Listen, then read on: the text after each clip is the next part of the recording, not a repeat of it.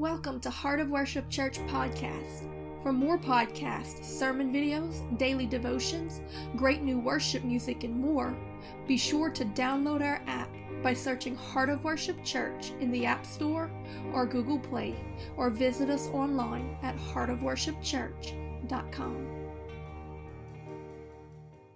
Hi, I'm Miranda Wright, and this is day 80 of our 120-day Upper Room prayer campaign. Today's prayer mandate is to cry out. What is the proper response for those in sin, in oppression, in bondage, for those who are backslidden, for those facing judgment, for those concerned about lost loved ones, or even for those seeking justice? The response is to cry out. Because the Word of God says that those who call upon the name of the Lord, they shall be saved. The Bible says that we are to pray continually. Every aspect of our Christian walk comes by faith, and that faith is both received and released in the act of praying, because faith comes by hearing, and hearing by the Word of God, so that we must pray to hear His Word. And even when we read, we cannot understand unless the Holy Spirit reveals it to us, so that we must come to Him in prayer first and ask Him to speak to us through His Word. In 1 Thessalonians chapter 5, verse 17, it says to pray without ceasing, every day, in everything, in every season, and for every reason.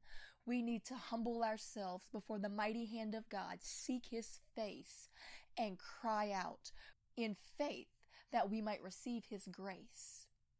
Colossians chapter 4, verse 2 says, devote yourselves to prayer, being watchful and thankful. My friend, I ask you today, that is there not a cause, as little David said when he stood before that giant, that impossible task, that enemy that threatened the very foundation of the nation that he stood for, that God so dearly loved, and no one was willing to stand their ground in faith and righteousness. Little David stepped up and said, is there not a cause? Because if there is a holy, righteous cause, God will step in to defend those who are willing to stand and possess the land, to profess God's holiness, His faithfulness, His righteousness, to prove that you have faith in Him. He will defend the defenseless when they stand in defense of what He has spoken. But David's faith, his confidence, his assurance came because that he had prayed. He had heard a word from the Lord and obeyed. So my friend, today it begins by pressing in and crying out to the name of the Lord God Almighty. We are going to pray because there is a cause. There is justice. There is a judgment. There are lost people not prepared for it. There are oppressions and confusions. The enemy is running rampant, and God's Spirit is ready to move in, but He's waiting for the people to get desperate and call upon the name of the Lord. It's time to humble ourselves and cry out. In Matthew 26, verse 40, Jesus told His disciples in the Garden of Gethsemane, when He faced His moment of trial and judgment was about to be poured out upon the earth, that Jesus was going to step in the way of. It says that He came to His disciples and findeth them asleep, and saith unto Peter, what, could ye not watch with me 1 hour? Watch and pray that ye enter not into temptation. The spirit indeed is willing, but the flesh is weak. So you see, my friend, that we are strengthened in that place of prayer. Because Jesus in the Garden of Gethsemane was even weak, knowing what He was about to face. And it says that as He prayed, God sent an angel to strengthen Him for the task ahead. But the disciples, they weren't praying. They were sleeping while judgment was approaching. Therefore, when it came, they were not prepared for it. They had not been praying, so they fell to temptations. And in this, do we understand that? Does this make it very clear that the way to avoid falling into temptation is to assure that we continue praying? When you spend that time in prayer, He will show you the assignments of the enemy and how to step around every trap and snare. So we need to not just wait until everything falls apart before we start to cry out to the Lord. We need to humble ourselves before Him daily, seek His face, and cry out, Lord, show me, direct me, correct me, teach me your ways that I may walk in them and rightly fulfill them. In Luke chapter 18, verse 1, it says, "And He spake this parable unto them to this end, that men ought always to pray and not to faint." Jesus gave an entire parable to bring them to this one point, that men should pray continuously, always to pray and not to grow weary in it, or to cease from doing it, or to get tired of it, but to pray continually. Remember that the disciples didn't ask Jesus to teach them how to do any wonderful works, any miracles, or even how to preach. They asked Him, teach us how to pray, because it's when we cry out to Him that He comes and steps in and fills us and changes us and cultivates us and empowers us. It's the humility that is released when we get down on our knees and cry out, God, come and fill me, because I can't do this on my own. We can do nothing without Him, but except that we abide in Him, connect to that vine and draw from the Holy Spirit, that we be filled with it, that we hear it and obey it by faith. That grace is released to accomplish God's great missions of impossibility. Can you not pray with Him 1 hour, that you not fall into temptation or the snares of the enemy? Can we not bend the knee and cry out to the King that we might walk in destiny and righteousness and represent Him rightly, our great God of faithfulness and holiness and power and mercy? He delights in His children walking in the truth. But because the disciples fell away from praying, they got too comfortable where they were and started sleeping. They were not prepared for the temptations that began to fall when the judgment approached. And for this, even Peter himself denied Christ 3 times before the cock crowed that morning. How much would God have prepared him that he would have not had to walk through that shame if only he had listened to the instruction of the Lord and prayed? When you stop praying, you start straying. If you're not pursuing, you're falling away. The Bible says that there is no temptation that is not common to every man, yet some fall into the snare and some do not. What is the difference? The Bible gives us the answer.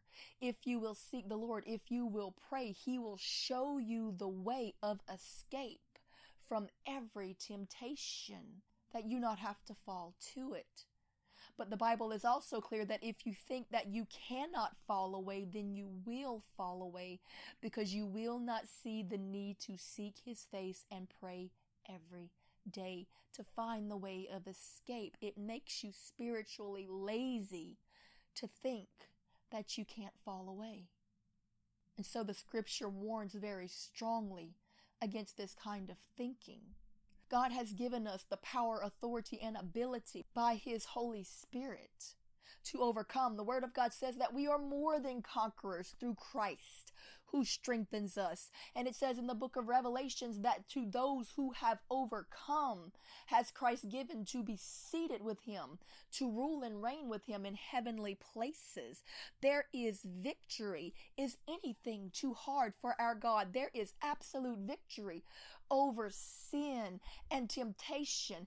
If there's not, then the Bible is a lie and there's no purpose in us living a Christian life. But Jesus came and died that He might overcome sin and the enemy, that He might put to death, according to Scripture, the works of the enemy, that by His blood we could be redeemed from the curse of the enemy, that we are no longer bound. Whom the Son sets free is free indeed. But how do we achieve this great victory?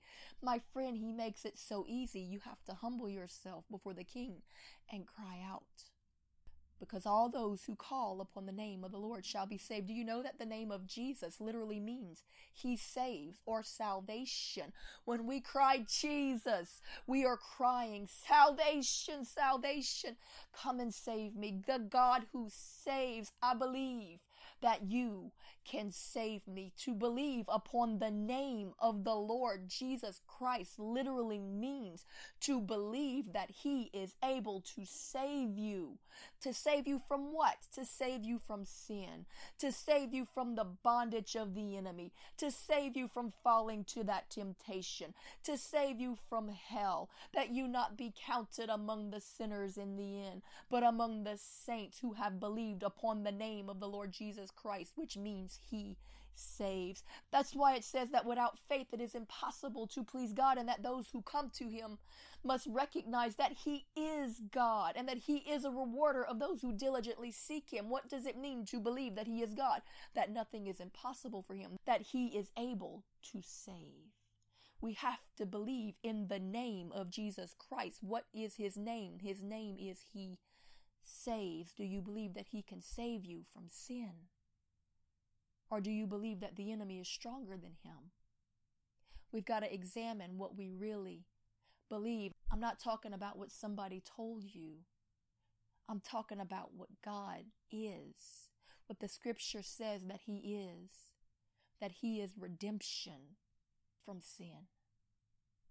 And we can grab hold of it today by crying out to the name that is above every other name, the only name by which man can be saved, Jesus.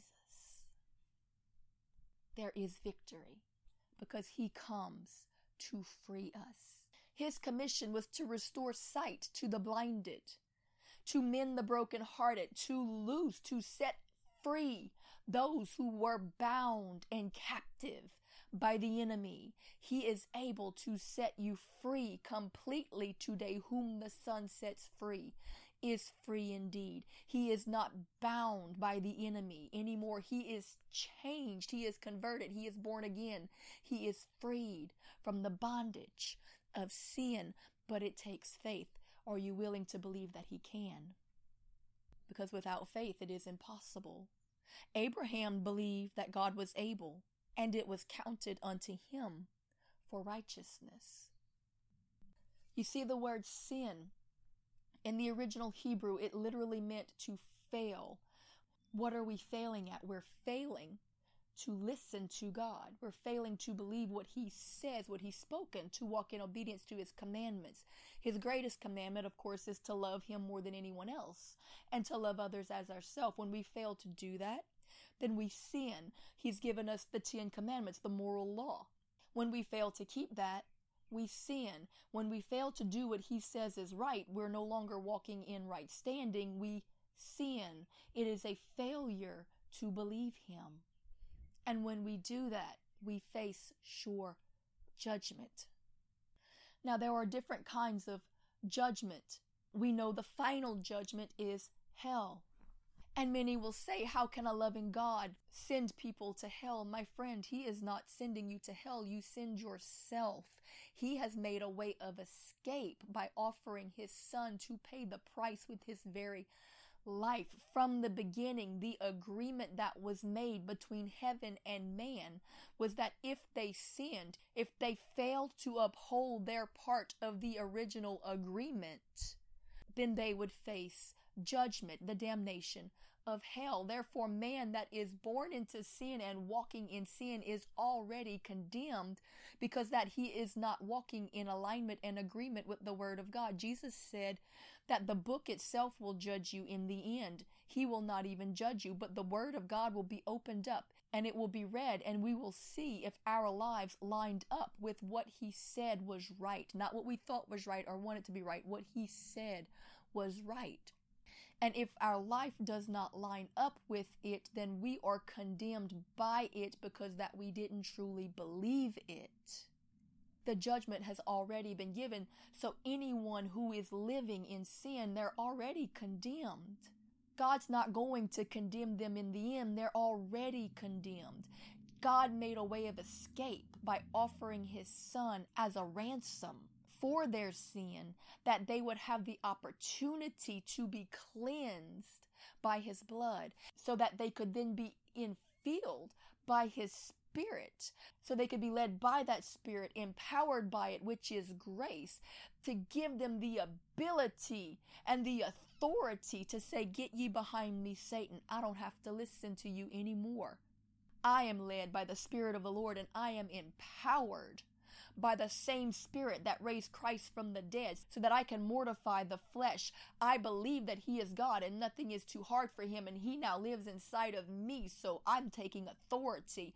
You are beneath me, and I am not listening to you or following your leading anymore." There is power through the Spirit of the living God to overcome sin and temptation, but you've got to get plugged in. You've got to abide in him. You've got to get connected to that root and draw from it every day. Pray that you not fall into temptation. Jesus said, "Can you not pray with me 1 hour, lest you fall into temptation? The spirit is willing, but the flesh is weak." So you strengthen your spirit man in that time of prayer when you seek the Lord and find him there. And God will send strength. He will send more grace. This is why the Bible says that he pours more grace upon the humble, because the humble are willing to seek him for it. So we understand that there is a final judgment for everyone who is living in unrepentant sin. They have not overcome the enemy because that they didn't truly have the faith that the power of grace was strong enough to defeat him. And then there are national judgments. Good people can be living in a nation that is facing judgment because of the overwhelming actions of that nation. But the righteous, the truly righteous, those who are crying out against the sin, the Bible says that judgment will begin at the house of God. And God will send forth an angel to mark those who are truly righteous with protection. And he will know them by the ones who are crying out against the abominations that are in the land. Therefore, if you are not particularly doing anything wrong, but you are not speaking against the wrong and preaching righteousness, then God considers you guilty by acquiescence, and you will not be protected from the judgment of it. God protects the righteous. What are the righteous? Those who are in right standing with him, those who do what he says is right, and who speak with their mouth what they believe in their heart. What God has spoken, they will relay. They will stand and defend the word of God, and they will preach it every day because they'll believe it every day, because that they take the time to pray and be filled with the word of God so that it will overflow in undeniable ways. My friend, it's time that we start crying out to the Lord to be filled so that we can get his heart. And then, of course, there are personal judgments. There are things that God allows to come upon our lives to try to shake us and wake us and save our soul from hell, because everything that is not the final judgment of hell is actually the mercy of God trying to save you from the consequences of your own actions. Even within national judgment and personal judgment, there is mercy because God is allowing us to see the consequences of following the leading of those unclean spirits, of that enemy, of the deceiver, that he is deceiving you and that he has nothing good for you in the end, hoping that you will repent before the final judgment is given. These personal and national judgments, they are allowed by the Lord so that we might see the need for the Savior before it's too late. Because the Savior came, Jesus came to save us from judgment, from the final judgment. But when we stop believing that there is a final judgment, we stop moving in the fear of the Lord, which causes us not to move in wisdom. And when we take foolish actions, it will bring judgment upon our personal life and upon the nation. But in these judgments is God giving us opportunity and place for repentance, that we might see the need for a Savior again and be willing to cry out Jesus, save me, because those who call upon the name of the Lord shall be saved. And if he can bring personal judgment on your life and it save your soul from hell, then it's worth it in the end. If he can bring judgment upon a nation and it turn the nation back to God, then it's worth it in the end, so that they might repent of their sin and come back to God and not face the final judgment, because there's no coming back from that. So we need to humble ourselves, be willing to acknowledge that we need help, get desperate, and cry out. We are saved by grace through faith, but having faith means to believe what he says, and to believe that from that point on, the grace is made available to help you walk out what he has spoken. When the woman caught in adultery came to Jesus, she came humbled, crying, and repented. And he forgave her sin, but then he told her, go and sin no more. You see, we have to seek the Lord every day by faith, and he's going to start to reveal things to us that are out of alignment and agreement with his word. But as soon as we've heard from him, we've got to have faith in what he's saying. And from that day forward, believe in his grace to help us to abstain from it. Her sin was identified that day, and her being brought public in shame was a mercy, that she was brought to a place of desperation where she would humble herself before him. And he was willing to forgive her sin, but he could not let her continue therein. What he did was make her to understand that grace has been given, so don't continue in it. You have the power now to overcome it. Go and sin no more. In fact, Jesus said this to almost every person that he forgave in his earthly ministry, and even included with it the warning that if you return to this sin, the latter end will be worse than the beginning. When we are made to understand our sin, if we continue therein, we will become more and more bound to it, because we begin to move in rebellion. If you have done this, today is the day to allow God to change it by crying out for a Savior.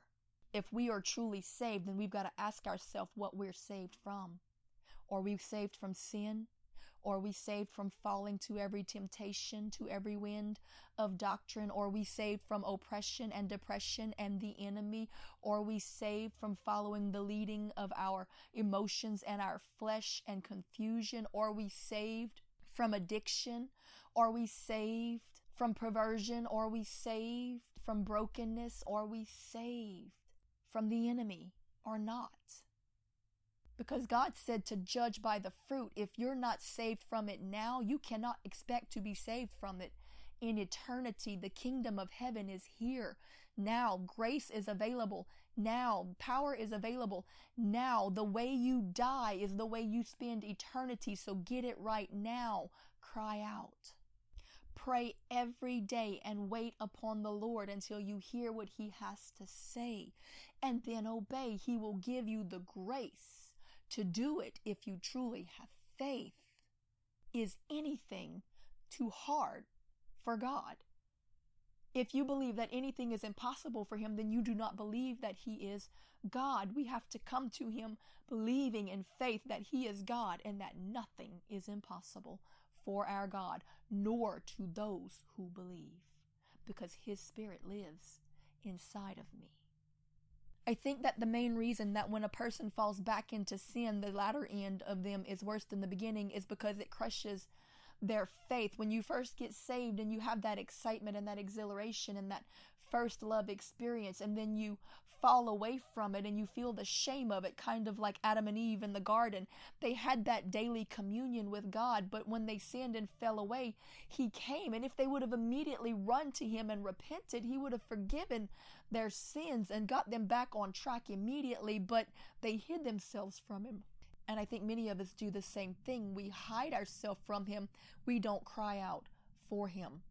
Remember that when Peter got out of the boat, he had his eyes fixed fully on Jesus. He had all faith to walk on water, but then the storms of this life stir up around us and we get our eyes off of Jesus. We stop praying, we start straying, we stop believing, we start losing our faith and we start sinking. But he got desperate, and what did he do? He cried out. And immediately, the word says, Jesus reached out and grabbed him and pulled him back up. He didn't have to fight his way. He didn't have to swim his way. He didn't have to stir up the faith. He didn't have to figure out some incantation or do some mighty work. He just had to cry out. And immediately, it says, Jesus reached out and got him back on track.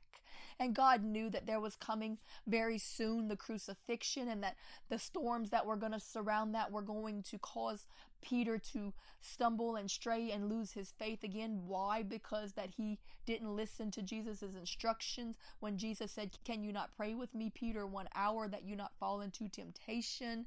He didn't pray, so he lost his strength. He lost his faith. He fell away. But he remembered that time in the sea when he began to drown. And he cried out desperately. And immediately Jesus reached out and pulled him back on track. He pulled him back on the path of righteousness. And my friend, it's the same for you and me. All we have to truly do is cry out and believe. I think that the more we return to sin, the harder it is because the more ashamed we are, the more we hide from him instead of running to him and crying out, "God, save me. I'm off track again." There is redemption from sin and backsliding. But we've got to humble ourselves to him, recognize that we have strayed from him, and cry out. 2 Peter chapter 2 verse 20 says, "For if after they have escaped the pollutions of this world through the knowledge of the Lord and Savior, Jesus Christ," understand this is after saved, after having escaped the pollutions of this world, because that they have come to know Jesus Christ as their Lord and Savior. If after this they are again entangled therein to the pollutions of this world, and overcome by it, the latter end of them is worse than the beginning. Let me explain this to you, my friend. Not only is it because that it's harder to come back because we have this tendency to hide from him in shame like Adam and Eve did, but it's also because if we don't repent and get it right, we actually have a greater judgment of damnation in the end, because that we have rejected the blood of Jesus and counted it an unholy thing according to Scripture, making despite to the Spirit of grace. In other words, not showing it to have more power than the enemy. We bring reproach upon Jesus' name and put him to an open shame when we have access to grace but don't use it to overcome sin. We will face a greater damnation in the end because of the shame that it brings on the blood of Jesus,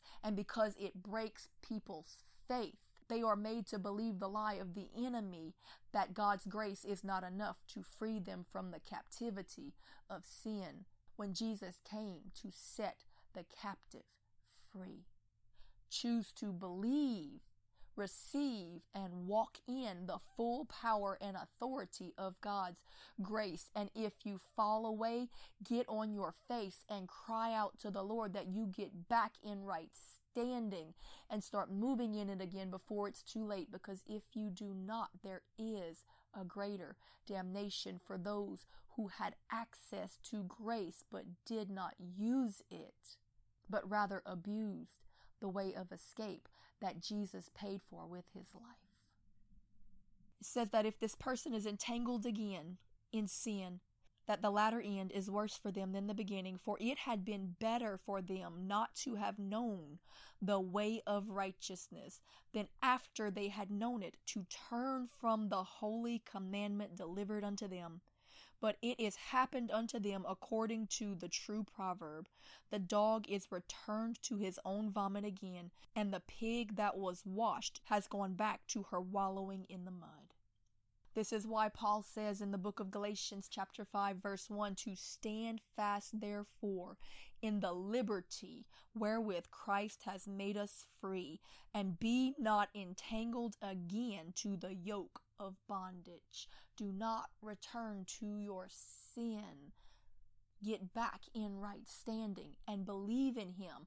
Without faith, it's impossible to please God. We have to believe that he's truly God and that nothing is too hard for him, that he can overcome sin if we will humble ourselves and seek Him. But the answer is prayer. The answer is humility. The answer is getting on our face before Him and crying out, God, save me.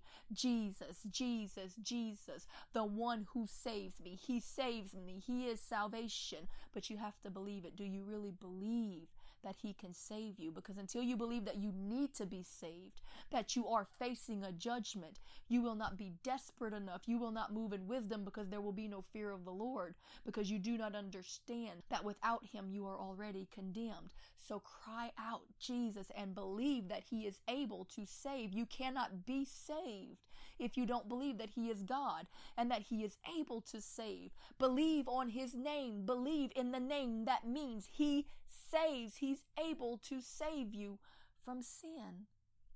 And if you have backslidden, then do it again. Get on your face and cry out to Him.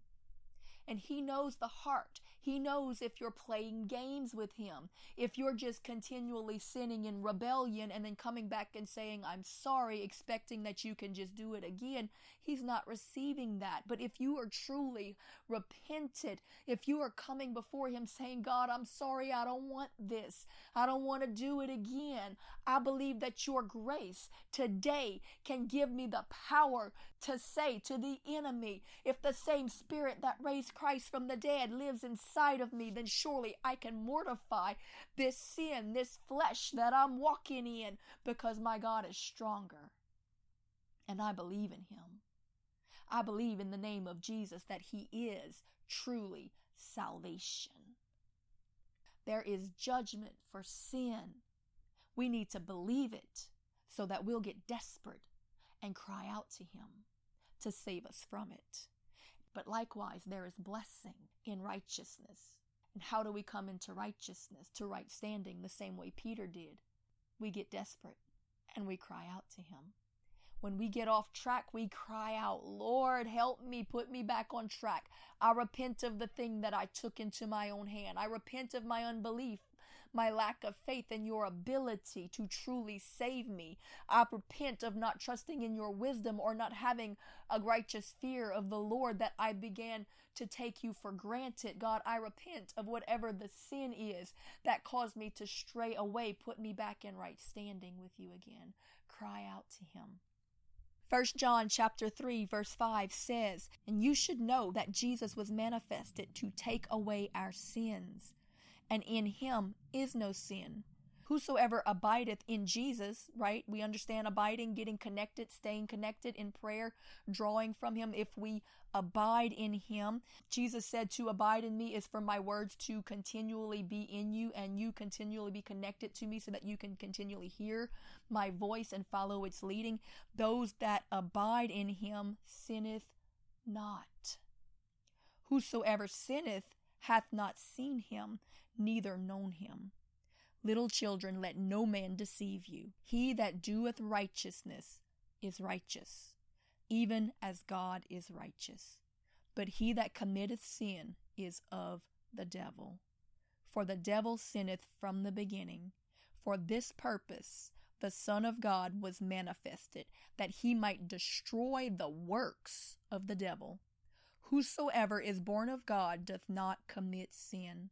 For His seed, which is His words, remain in him, and he will not sin, because he is born of God. In this the children of God are manifest, or proven, and the children of the devil.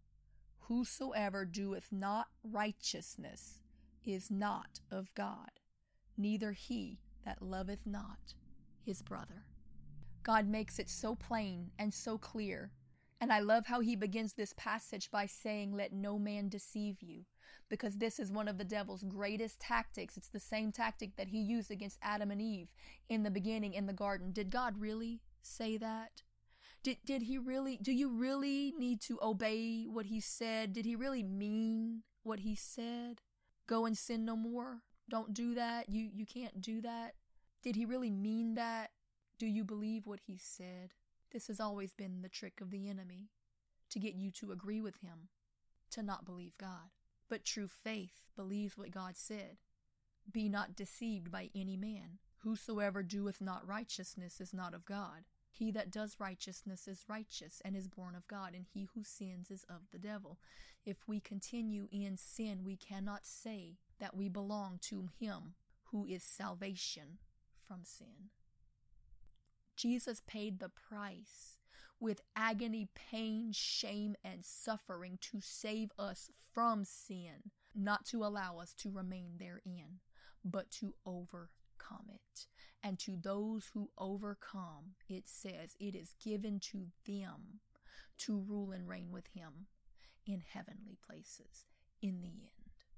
And the way we get it is not by works, and it's not by our own righteousness, but it's by coming into agreement and belief with what he says. And we start with repentance. We cry out to Jesus and believe that he can save us. In Psalms chapter 37, verse 25, it says, I have been young, and I am now old. Yet have I not seen the righteous forsaken, nor his seed begging for bread. He is ever merciful, and lendeth, and his seed is blessed. Depart from evil, and do good, and dwell forever. See, repentance, the faith part, turn away from the evil. Then grace, the empowerment to do good, and then you will dwell forever. Depart from evil and do good and dwell forever. For the Lord loveth judgment and forsaketh not his saints. They are preserved forever. But the seed of the wicked shall be cut off. The righteous shall inherit the land and dwell therein forever. The mouth of the righteous speaketh wisdom, and his tongue talketh of judgment. You see, my friend, understanding judgment, the tongue of the wise, of the righteous, speaks of judgment and speaks with wisdom, because understanding judgment will bring the fear of the Lord, which is the beginning of wisdom, so that we see the need to seek him and to cry out for him, to be imparted by his Spirit with greater wisdom that will lead us into the paths everlasting, so that the mouth of the righteous, those in right standing, speaks wisdom, and his tongue talketh of judgment. So if you have never truly been saved, if you cannot say there was a point in my life at which I know I was changed, then you haven't truly been saved. Maybe you didn't really have the faith that he could save you, that he could change you. Jesus said that there are many who profess him with their mouth, but their heart is far from him. And that on the final day, there will be many who will call him their Lord, but he'll say, I never knew you. You weren't mine, because you're still working iniquity. They were never changed. So if you're not changed by grace, then you never had grace. You didn't have faith in the power of real grace. You didn't believe in his name, because his name is he saves. And if you don't believe that he can save you from sin, then you're not believing in the name of the Lord Jesus Christ. So today, my friend, is your day. We're going to cry out to him, and you're going to receive him, and you're going to be changed by him, converted, as Jesus said, born again. If you have been saved and you know there was a change in your life, but you've strayed, you've fallen away, you've gone back, you've done like that sow who was once clean but returned to her wallowing in the mire and became filthy again, today is your day. Today is the day of repentance. Because just like Peter, God can pull you back on track in an instant. We just have to have faith in him to do it and call upon his name and believe that he can save. If today you believe that not only are we facing an eternal judgment in the end if we don't repent, but that there is something coming upon this earth, and that there are national judgments and even personal judgments that are pending and approaching rapidly, then today is your day, because today we will cry out and get into right standing with him, because the Bible says that he has not appointed the righteous unto wrath. God will always find a way to deliver the righteous man and woman out of judgment, and will then turn around to use them in it to reestablish his righteous judgments as they serve to mend up the broken, to bring liberty to the captive, to tend to the widow and the orphan, to shine forth the love of Christ, and to help lead others back to repentance and newness of life, that the mercy in judgment might be completed through the righteous men and women of God who were willing to speak his decrees through it. So today we're going to pray and we're going to cry out and we're going to get into right standing with him so that we can be in position to not only be protected from the judgments to come, but to be used in them to bring about his will and mercy and redemption to those who are wandering and lost and destitute and in need of a Savior. But in order for us to help others believe in him, we've got to first believe in him. We've got to repent of sin and cry out and believe upon the name, which means salvation. Do you believe that he can save you and put you in right standing? Because if you truly believe it, you will receive it and you will walk in the power of grace to demonstrate it and lead others to it. This is how you do it. We cry out to him, and then once we must continue to abide. We've got to commune with him daily. Hear him saying daily, will you not pray with me 1 hour that you not fall into temptation? Ask him to speak to you. Ask him to speak to you through his word. When you read the Bible, pray first and ask him to explain it to you. When you get agitated or start to move in your emotions, stop and go pray and seek his face and get his instruction and wisdom before you react and end up moving in the flesh again. Worship him daily. Let him pour his spirit into you that he might change your heart and convert you into being more like him, to producing those peaceable fruits of righteousness. Rest in him, that you not get anxious or even weary in well-doing, that you might be strengthened, that he can pour into you, correct you and direct you and refresh you in the resting and the waiting and the abiding while you're praying. Thank him daily. It is God's will for us to thank him, and we can enter into his presence so quickly when we come to him with a spirit of thankfulness. We must enter into his gates with thanksgiving and his courts with praise. He will open up the very gates of heaven over the place that we are when we come there with thanksgiving and with praise. We must be willing to wait upon the Lord. Just worship and rest and stay there and wait and trust that his presence will come in and will speak life to you. He will speak to you. We've got to be willing to hear him and to wait on him until we do. Because he doesn't always do things in our timing, because he knows more than we do. He does things perfectly, and sometimes that takes a little while. And if we get impatient, we will step out of that place of prayer and abiding where we're not getting that encouragement, and we're starting to act of our own leading. And before you know it, we've messed things up, and then we're in shame and condemnation again, and so we hide from him, and the cycle starts all over again. My friend, just come back and cry out and repent and let him pull you back on track. Let him prune that branch from you and then get back in the waiting until it produces the peaceable fruits. Maybe he's trying to help you grow patience. Maybe he's trying to help you to get over a swiftness to move to frustration. So get in that place of prayer and wait on him. But when he speaks or reveals something to you, obey, obey, obey. Because the Bible says that it is because Abraham heard God's voice and obeyed it, that it was counted unto him for righteousness. If we want to be counted among the righteous, he's never seen the righteous forsaken or begging for bread. The fervent prayers of a righteous man availeth much. When the righteous cry, the Lord hears their prayers. His ears are attuned to their cry. He comes down from his holy habitation to attend to their need and to ensure that they are not overcome by the enemy, that wrath is not appointed unto him. There is so much that is promised to those who are in right standing. But the way that we get there is to first cry out, repent, and ask him to pull us back into that place of alignment, and then stay there and pray and seek his face until we've heard a word. And just like Abraham, we've got to believe it.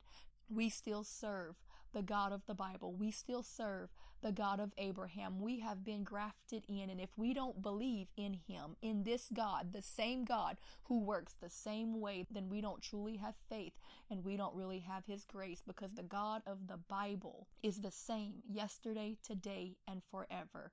And it says in the New Testament and in the Old that it was accounted unto Abraham as righteousness because he heard God's voice and believed. He had faith in what God had to say enough to obey. So repent, cry out, believe in the name of Jesus, which means he saves. Believe he is able to save you from sin, from the enemy, from the bondage of him, completely set you free. Believe the words of Jesus Christ, that he suffered and died to free you from sin and to destroy the works of the enemy, and to empower you by his Spirit to walk in righteousness, to hear his voice, because his sheep know his voice, and another they will not follow. When we seek his voice and wait until we hear it, and then stand fast on it, what he has taught us and spoken to us in faith, fully persuaded, believe it and obey it, we are counted among the righteous, just as Abraham. It's that simple. He did it for him. He'll do it for us. He's no respecter of persons. Let him prune you. Let him lead you and teach you. Let him use you. But most of all, let him love you. Even if you've messed up, even if you've fallen away, he's not mad at you. Just come back and call upon his name. The Bible says that he has no greater joy than to know that his children walk in the truth, and that he is patient, long-suffering. It hurts him, but he is willing to suffer for a long time, being patient with us, because that he is not willing that any should perish, but that all should come to repentance. His desire is that you would repent, that you would cry out and believe in the power that he has given you to abstain from sin so you can escape the judgment. He wants you to be saved. He wants you to come back. He wants you to call upon that name, to cry out and to believe in it. Believe in him. He's given us the grace. It's released. We just have to receive it by faith. We've got to believe in it. If you don't believe that he can, then he won't, because the enemy's going to bluff you into falling into sin over and over again. It's time to put the lie away and step into the power of the kingdom, which is here now for those who will believe. Nothing shall be impossible to those who believe. Do you believe him? Then just receive him. Believe in the name of the Lord, that he's safe, that he's able to save. Cry out, save me. With everything that's in you, with everything you have, cry out in desperation and faith and believe today that he can. And he will. Let him fill you. Let him lead you. Choose to believe in him, and he can change you. He's not mad at you. He wants you to repent. He wants you to believe. He endured so much to release this to you. He wants you to receive it, to grab hold of it, to take the gift that he has paid such a high price to give you. But many are trampling his blood underfoot and putting him to an open shame, because that they don't really have faith that his grace is stronger than the enemy. They have more faith in the power of Satan than in the power of our Christ. But today it's going to change, and this is going to change your life. Because when you cry out to him today, you cry out believing in his name. That literally means he saves. You cry out for a savior, not for a covering for your sin or an excuse to continue therein. You cry out for a savior to save you from it, and allow him to come in, to cause you to be born again, converted, as Jesus said, changed, never the same. Let him give you his name, his heart, and his Spirit, and then rise up and walk in the power of it. Because once you are in it, there is no more condemnation for those who are in Christ Jesus. Let him lead you, guide you, and direct you. Connect with him in prayer every day. Stay in, abiding, connected. And he will begin to show you things day after day that need to change. When he reveals it to you, humble to it and obey it and believe in the power of his grace to help you to abstain from it. From that day forward, return to it no more. The psalmist says that he knows our frame and remembers that we are dust. He will take you through these things slowly. First things he's going to strip away are the big things, but over time he's going to reveal smaller and smaller and deeper things to you as he shows you. Deal with it. Let him prune you and cultivate you and grow you. Don't freak out or want to give up every time he corrects you. He's doing it because he loves you. If he's correcting you, he's perfecting you. And when you make honest mistakes that you didn't willfully, intentfully mean to make, don't think that he hates you for it. He's not even mad at you for it. He understands our mistakes. It doesn't surprise him. It doesn't even anger him. Only pure, outright rebellion provokes God to anger. And even in that, he makes space for repentance.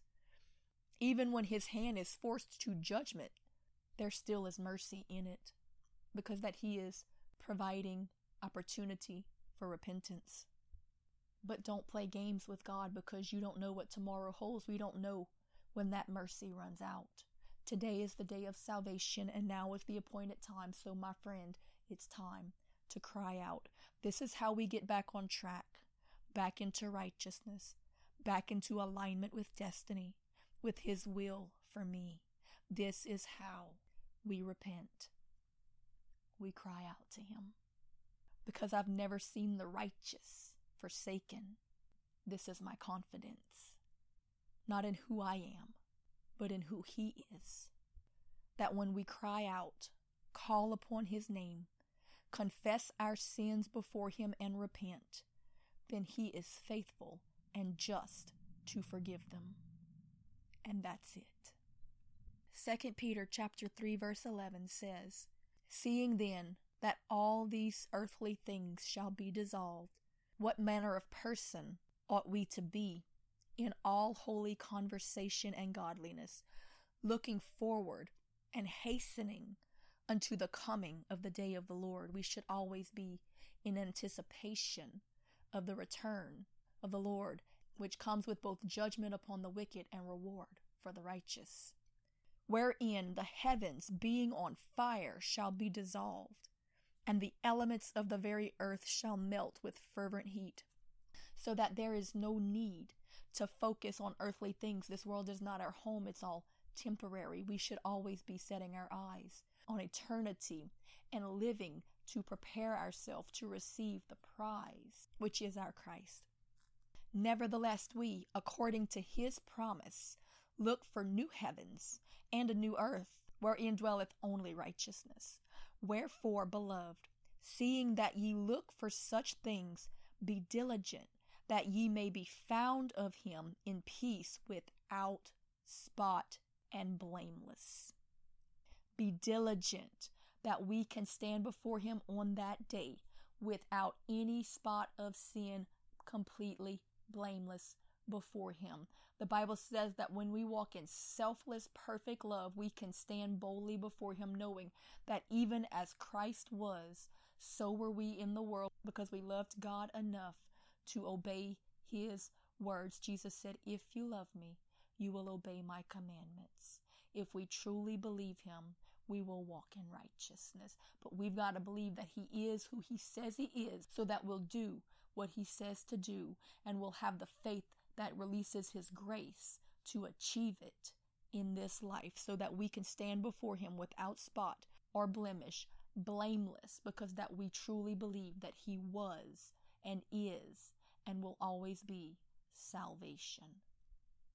"Be diligent that ye may be found of him in peace, without spot and blameless, and account that the long suffering of our Lord is salvation, even as our beloved brother Paul also, according to the wisdom given unto him, hath written unto you, as also in all his epistles, speaking in them of these things, in which are some things hard to be understood, which they that are unlearned and unstable wrestle with, as they do also with other scriptures, unto their own destruction, saying that people who do not understand this or believe this, they will read other scriptures because it's kind of hard to understand, and they'll wrestle with it to their own destruction because they have not come to terms with the reality that Jesus is salvation, that he has given us the ability to abstain from sin now if we will seek him and daily abide to get his instruction, and if we will come to him and cry out and believe in him as salvation, that we might be able to come and stand before him blameless and spotless. If we don't understand that, then we will be deceived by men and by cunning of the enemy, who will come into our ear and say, did he really mean that? Which will break our faith and cause us to agree with the enemy and fall back into temptation and then sin, and once again be yoked to the bondage. Don't let it be so. He says that they do not understand the scriptures and it is to their own destruction. But he's saying, not to you. I'm laying it out clearly. He says, seeing you know these things, beware lest ye also, being led away with the error of the wicked, fall from your own steadfastness, but rather grow in grace. Increase in power, increase in faith, increase in favor in the Lord, increase in being influenced by him. These are the definitions of grace. Increase in that overcoming power that demonstrates the blood of Jesus to others and gives you a testimony to share of how he changed your life and proved the devil powerless against the blood of Jesus Christ and the Spirit of the living God that leads us into righteousness. But grow in grace and in the knowledge of our Lord and Savior Jesus Christ. To him be the glory, both now and forever. Amen. So, my friend, we need to walk in righteousness again. We need to demonstrate it. We need to be a testimony of it.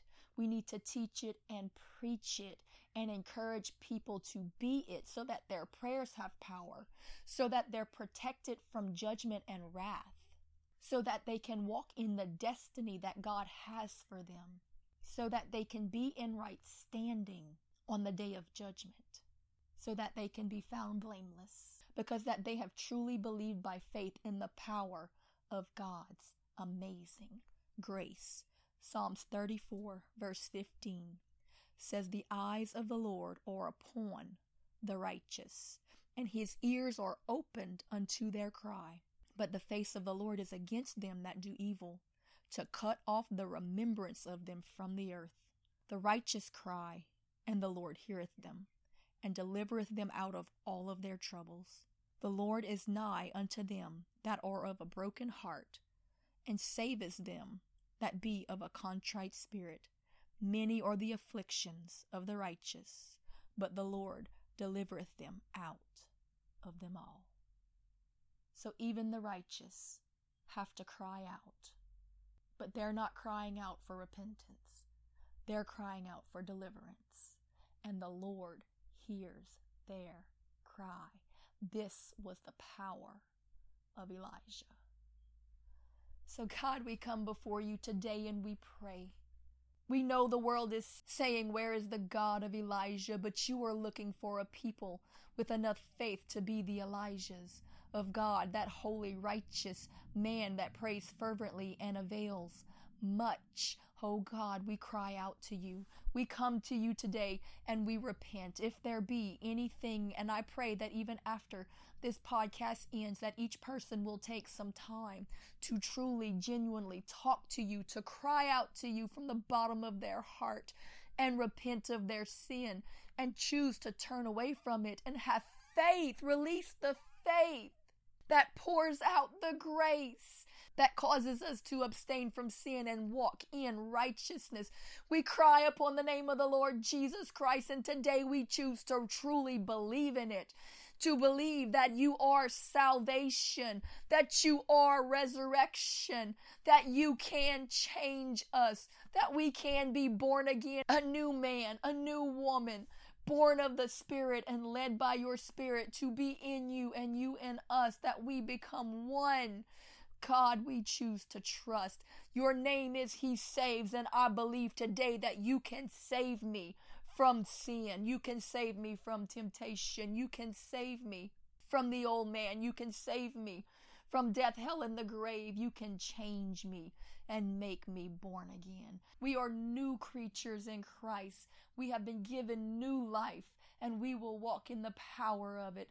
God, we cry out upon the name of Jesus. Lord, and in every situation, we pray that you get us on track and in alignment with your will, that we might be in position to fulfill the destiny that you have for us, that even when judgments fall around us, we can be there to help the lost find their way back to the cross. Lord, that we can be the light in the darkness because that we have had faith to believe what we have heard from you and to stand fast in it, that we might be able to be used by you even amongst the sinning. Lord, help us to believe. This is not a complicated prayer. This is not a complicated concept. My friend, this is something that truly has to be between you and the Lord. So today I'm going to leave you with this word. Can you not pray with him 1 hour, that you not fall into temptation? Because the spirit indeed is willing, but the flesh is weak, and you will not be strengthened until you humble yourself, bend the knee, and cry out to the King. Jesus, save me, change me. Today, I truly believe. Thank you for listening to Heart of Worship Church podcast. For more podcasts, sermon videos, daily devotions, great new worship music, and more, be sure to download our app by searching Heart of Worship Church in the App Store or Google Play, or visit us online at heartofworshipchurch.com.